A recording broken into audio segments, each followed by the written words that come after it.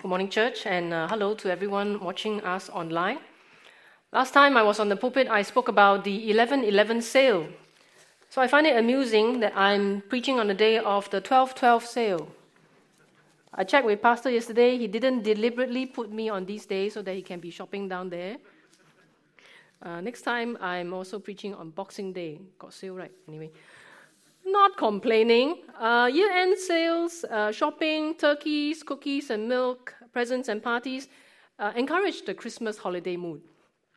I'm not sure if our Advent sermon series has contributed to the festive mood, but too late to change anything, because we're on the second last sermon, and today we're looking at Old Testament.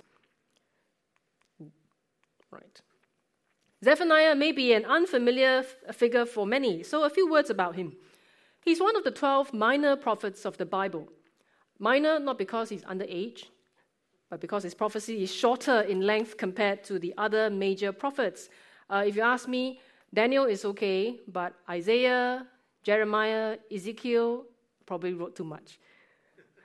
It can take a while to find Zephaniah if you flip your Bibles open now, because he only wrote 2 pages which tend to stick together. The prophet Zephaniah might have been a distant cousin of Josiah. That is, if his great-grandfather Hezekiah is the King Hezekiah of Judah, who is the great-grandfather of Josiah. I believe he is, because otherwise, why would you trace your lineage back to your great-grandfather, if not to say you're the prince, right? Now, a final word about him. Zephaniah wrote his prophecy during the time when his cousin was king. The time of Josiah is a time when the northern kingdom of Israel has already fallen to Assyria. And Josiah has already been informed by the prophetess Huldah that the destruction of the southern kingdom of Judah will certainly take place, but after he dies. And sure enough, in just a little over 20 years after his death, the Chaldeans laid siege to Jerusalem. Our passage is taken from the last chapter of Zephaniah's prophecy. It is a call to rejoice in the Lord. Here's a quick overview. It begins with an invitation to celebrate in verse 14. Sing aloud, O daughter of Zion. Zephaniah is calling out to those who have remained faithful to God. That is, those who have remained faithful in spite of the widespread idolatry in Judah. And the reason for rejoicing is summarized in the next verse. The Lord has taken away the judgments against you. He has cleared away your enemies. The King of Israel, the Lord, is in your midst. You shall never again fear evil. So here, Zephaniah confirms what the other prophets have been saying. War and destruction are divine punishment for Judah's persistent sin and unrepentance. Nevertheless, God will not be angry forever. He will forgive them and eliminate the enemies who have caused them great harm. Furthermore, God will not abandon his faithful ones to evil. He will return to be among them one day. Then in verses 18 to 20, we will find a series of I will statements. These statements are from God, and we'll look at them in detail later. But for now, suffice to say, these I will statements are actions God is going to take to restore Israel after punishing them. Since what God desires to do, he can surely accomplish, these I will statements are promises, God's promises to restore Israel. In this sermon, I want to focus on the need for promises of restoration. Then we'll look at the details of the promises, how they've been fulfilled in Israel's history, how they are fulfilled in Christ, and how all these things are relevant to the church today. Message for us today is rejoice in God's promises fulfilled in Jesus Christ. If you've read the prophecy of Zephaniah, you would know that our passage is the only bit of good news in a book which is largely bad news, which makes us wonder why the promises are there at all. In chapter 1, we can actually find another series of I will statements, but instead of promises, these are proclamations of judgment. For example, God says, I will utterly sweep away everything from the face of the earth. I will stretch out my hand against Judah and against all the inhabitants of Jerusalem. I will cut off from this place those who have turned back from following the Lord. At any of these I will judgments, Zephaniah commands, be silent before the Lord. As if to say, don't protest against the judgments. Don't make excuses for yourselves. Hush. A stern command to shut up in the first chapter, and yet a cheerful command to sing and make some noise in the last chapter. What's he playing at? It seems that Zephaniah is deliberately setting up contrasts. The contrast between absolute judgment and comforting promises. The contrast between the fate of those who are unfaithful versus those who have remained faithful. That is, the unfaithful shall be silenced, but the faithful shall sing. By reading the text in context, we realize that our passage is not some random happy song, but a sharp contrast against proclamations of judgment. If you remember, when I preached on Jonah earlier in this series, I mentioned that proclamations of judgment are also offers of salvation. Jonah's prophecy did cause Nineveh to repent, and they were saved. However, this is not the case with Zephaniah and Judah. We've already heard that the destruction of Judah must take place. In other words, the offer of salvation to them has already expired. From now on, there is going to be war and chaos. Many people are going to die. The temple is going to be robbed and burned to the ground. The walls of Jerusalem shall collapse like Jenga blocks. Men, women, and children will be forced into slavery in strange lands. God will keep himself hidden from his people, and in his absence, there is nothing good but evil. How do you think the people of Judah will respond to such a frightening prophecy? Obviously, the unfaithful ones would hear none of it. But what about those who are faithful? Those who would believe every word?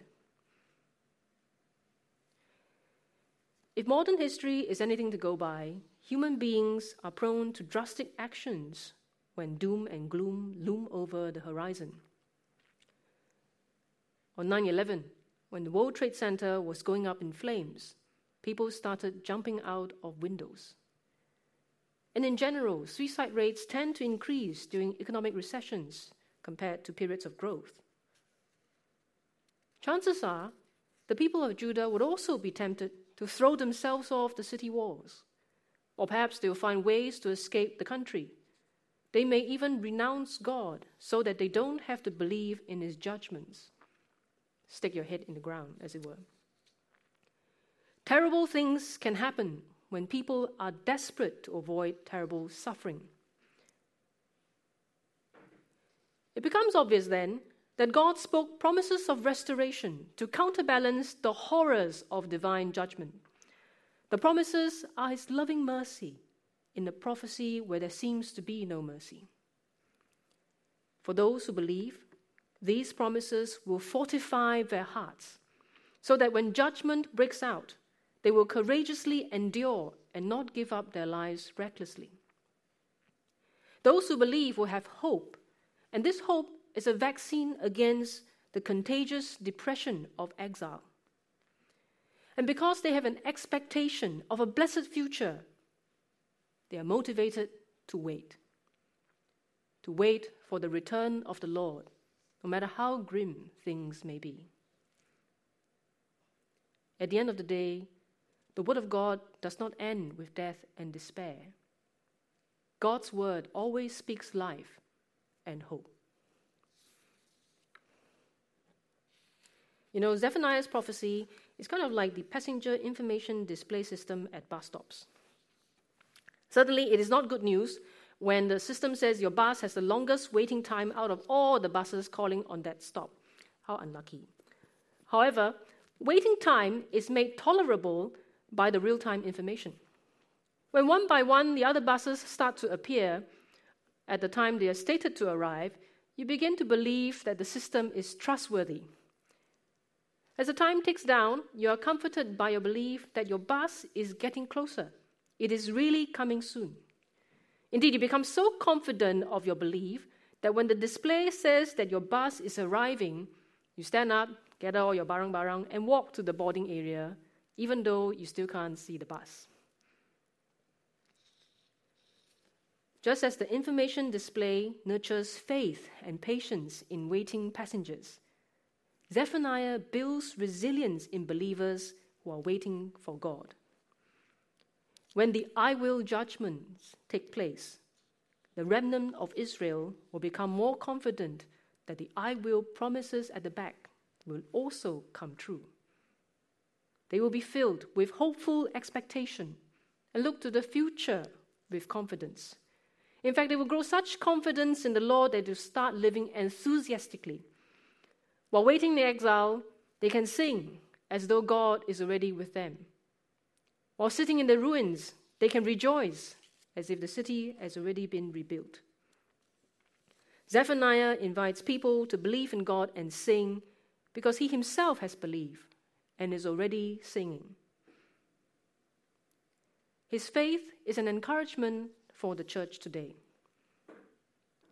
Living in the end times, we often hear of famines and earthquakes in various places, of nations rising against nations, kingdom against kingdom. When we read of the apocalyptic trials and tribulations in the book of Revelation, we pray to God, "Tolong, please let us not live to see that day." Yet Zephaniah teaches us that faithful people of God do not have to live in fear and trepidation of judgment. It is the unfaithful ones who should be worried. But the faithful ones shall sing and rejoice. Because when we see these things happening, we know that the Lord is arriving. We know all his promises to us are coming true. The question is, are we among the faithful? When we hear and believe in Zephaniah's prophecy, we know that we are among the faithful ones. Indeed, we have already responded to Zephaniah's invitation to rejoice by virtue of the fact that we are here. The weekend worship service is like the cocktail reception before the heavenly wedding banquet. I know some of us here may not feel like celebrating God today. You walk into the sanctuary, Moses sing, "Joy to the world," it's me. I'm not awake yet. Or maybe you've never been as enthusiastic about worship. That's okay. Allow the Word of God to grow faith in you. Let your heart be filled with the joy and hope from his promises.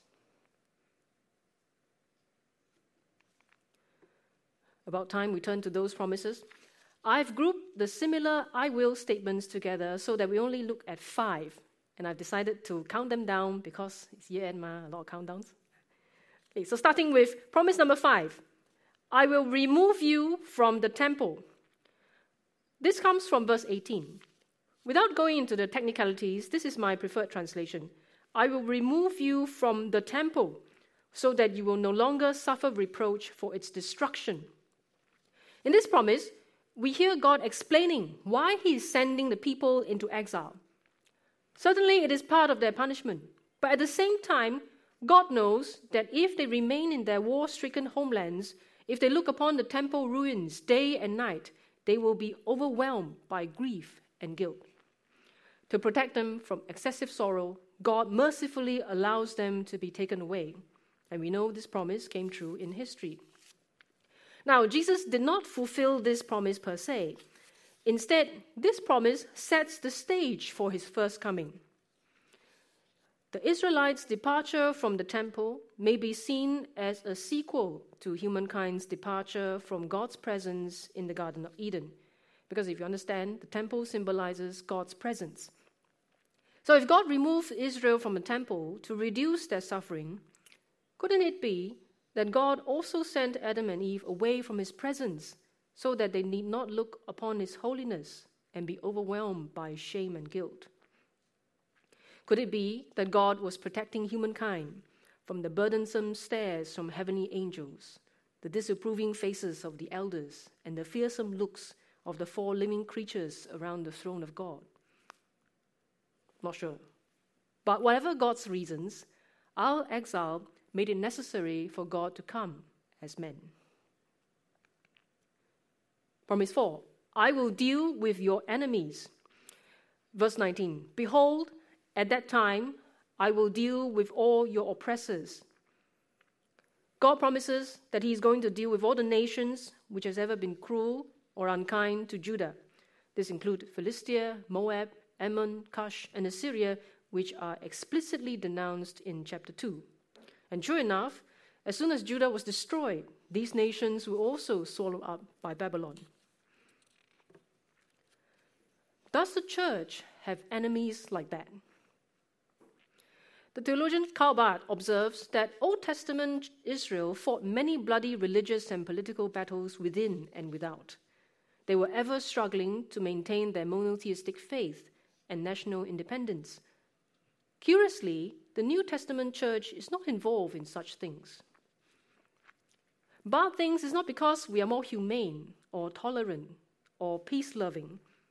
He says it is because Christ has overcome all the principalities and powers of this world. And if I may add, Christ has also revealed to us the mystery hidden for ages. His kingdom is not of this world. Hence, we're not told to fight for land or establish kingdoms here. Nevertheless, Barth says our struggles are now predominantly spiritual.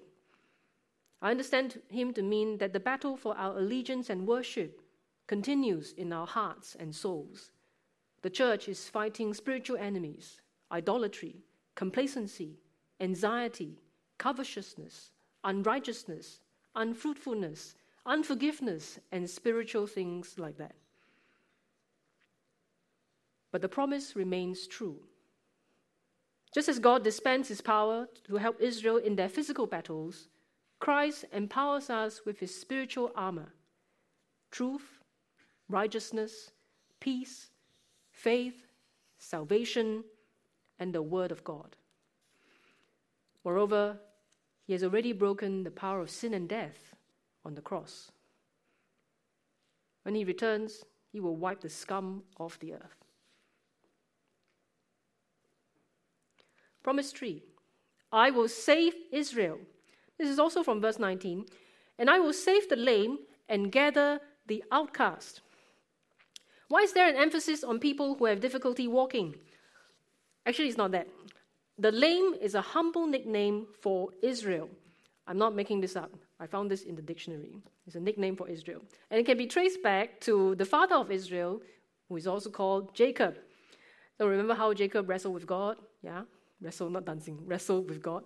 And then God put his hip out of socket. And from that day on, he walked with a limp. Yeah? Okay. So here, calling Israel by this nickname carries the idea that God has once again humbled the Israelites, or that God will save those who are humbled. And we know this interpretation is true by its parallel, the outcast, which refers to those who have been banished into exile, that is Israel. So this promise is about God saving Israel because, which he did, because a remnant of Israel survived the judgment. Christ has also fulfilled this promise by redeeming with his blood a remnant of humankind from final judgment. This includes the Jews, as well as people from all nations, including us.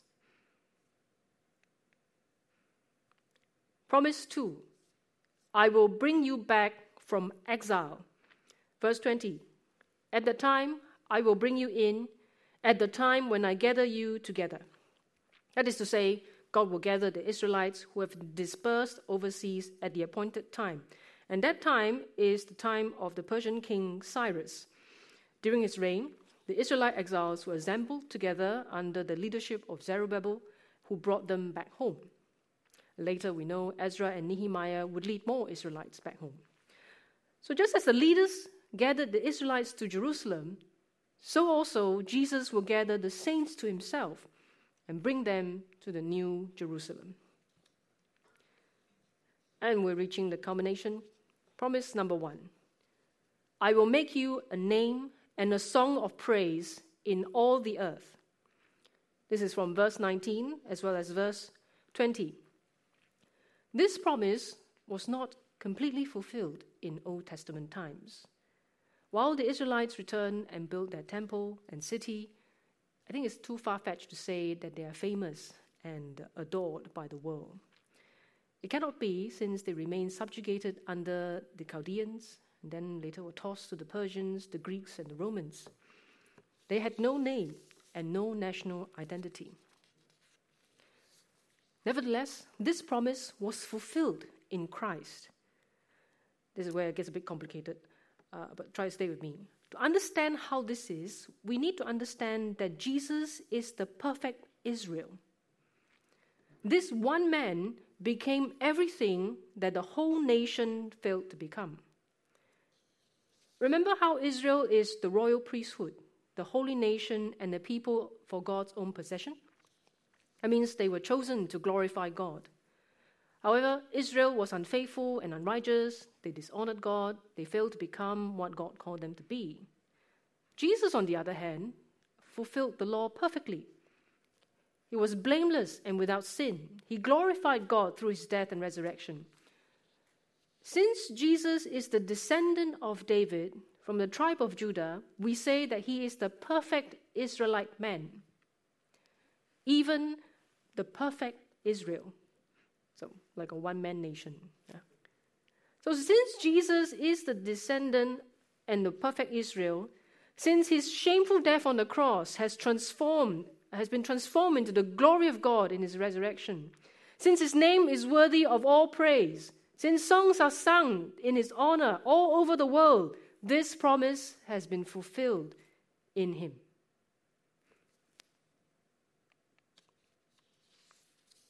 But that's not all. Jesus has saved a remnant of humankind who are called by his name, the Christians. And he himself will sing and rejoice over us, as it is written, "Fear not, O Zion, let not your hands grow weak. The Lord your God is in your midst, a mighty one who will save. He will rejoice over you with gladness. He will quiet you by his love. He will exult over you with loud singing."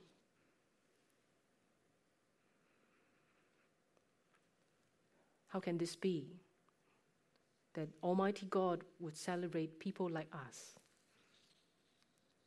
It can be, because Christ has by his blood turned our shame into praise. The Spirit of Jesus transformed us from our sinfulness into the glorious image of Christ. Because we call on his name, we have been given his name and share in his praises.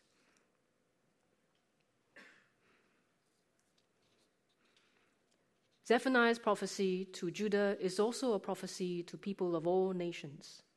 Regardless of language and race, God promises to those who believe in him, "I will deal with your enemies. I will save you from hell.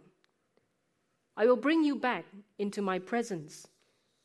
You will be a church known by my name, and I love you."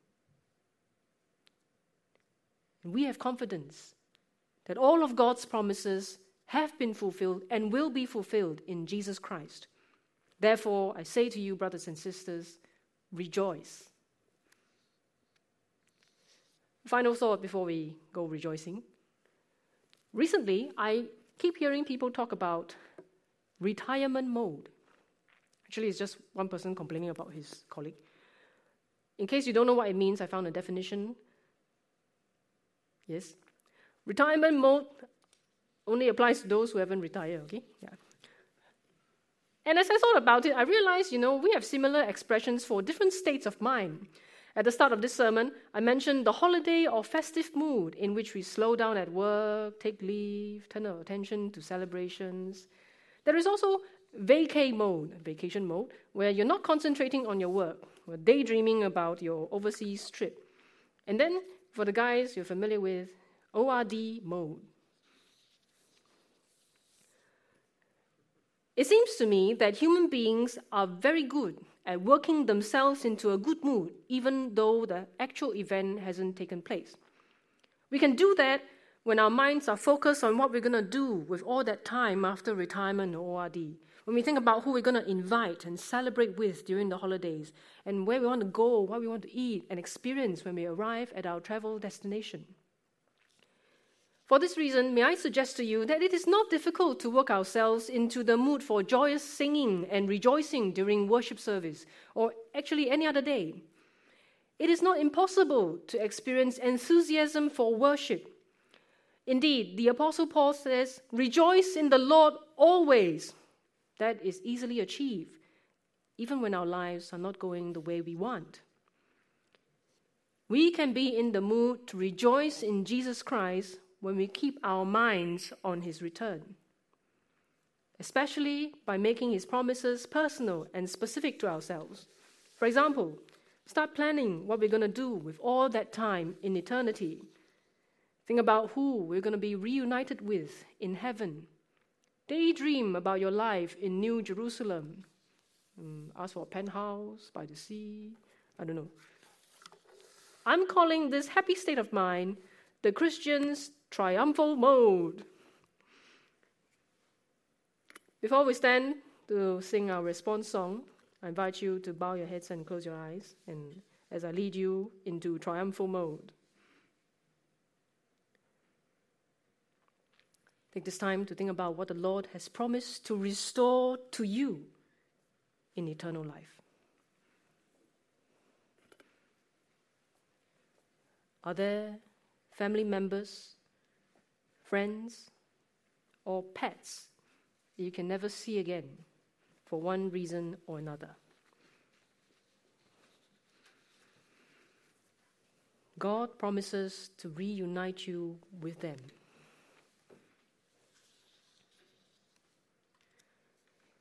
Is your freedom to enjoy life restricted by physical problems or mental health conditions for which there seems to be no cure?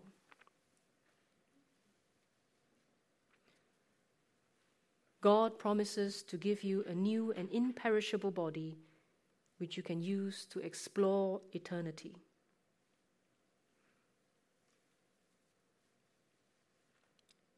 Has your enemies or your own actions brought you irreversible loss, shame, pain, and regrets, which you will remember for life? God promises to give you justice, to wipe away your sins, and wash away your tears.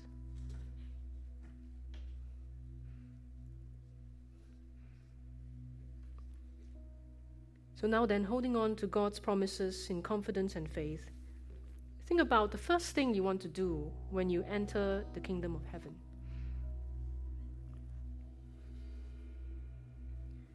Tell that to Jesus.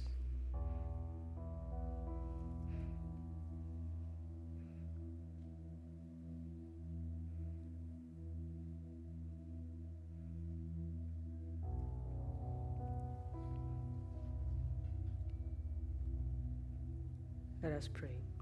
Heavenly Father, we give you thanks that you are Almighty God. That all your promises will come true because you can fulfill them. We thank you, Lord, that in Jesus Christ we are saved and we will come into your kingdom. And each and every one of us here, all our thoughts just now are not wishful thinking. We believe that they can come true because you are with us.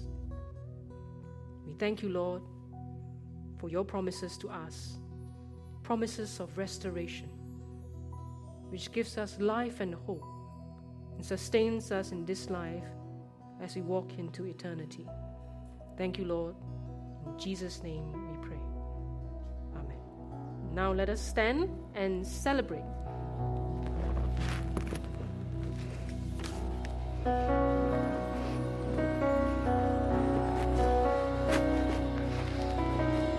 Joy to the world, the Lord is come. Let earth receive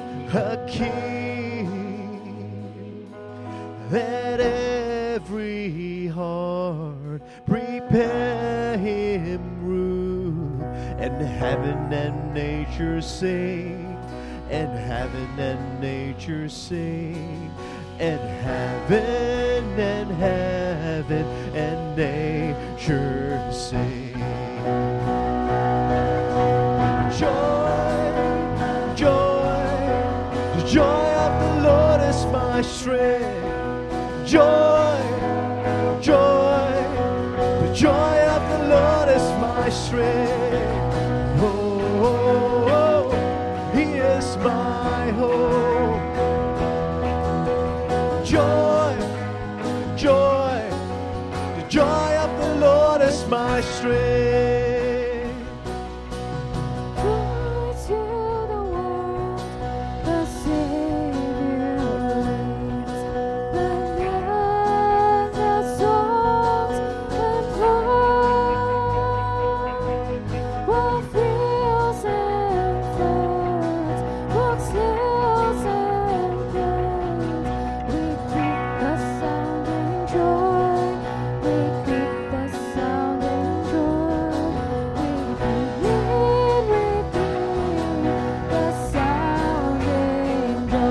Rejoice in the Lord.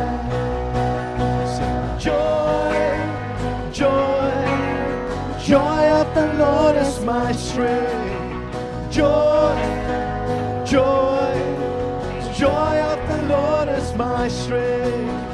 Oh, he is my hope. Joy, joy, the joy of the Lord is my strength. He rules the world with truth and grace, and makes the nations prove that glories of his righteousness, and wonders of his love, and wonders of his love, and wonders and wonders of his love. Joy, joy, the joy of the Lord is my strength. Joy, joy, the joy of the Lord is my strength. Oh, he is my hope. Joy, joy, the joy of the Lord is my strength. Joy to the world, the Lord is come. Let earth receive her King.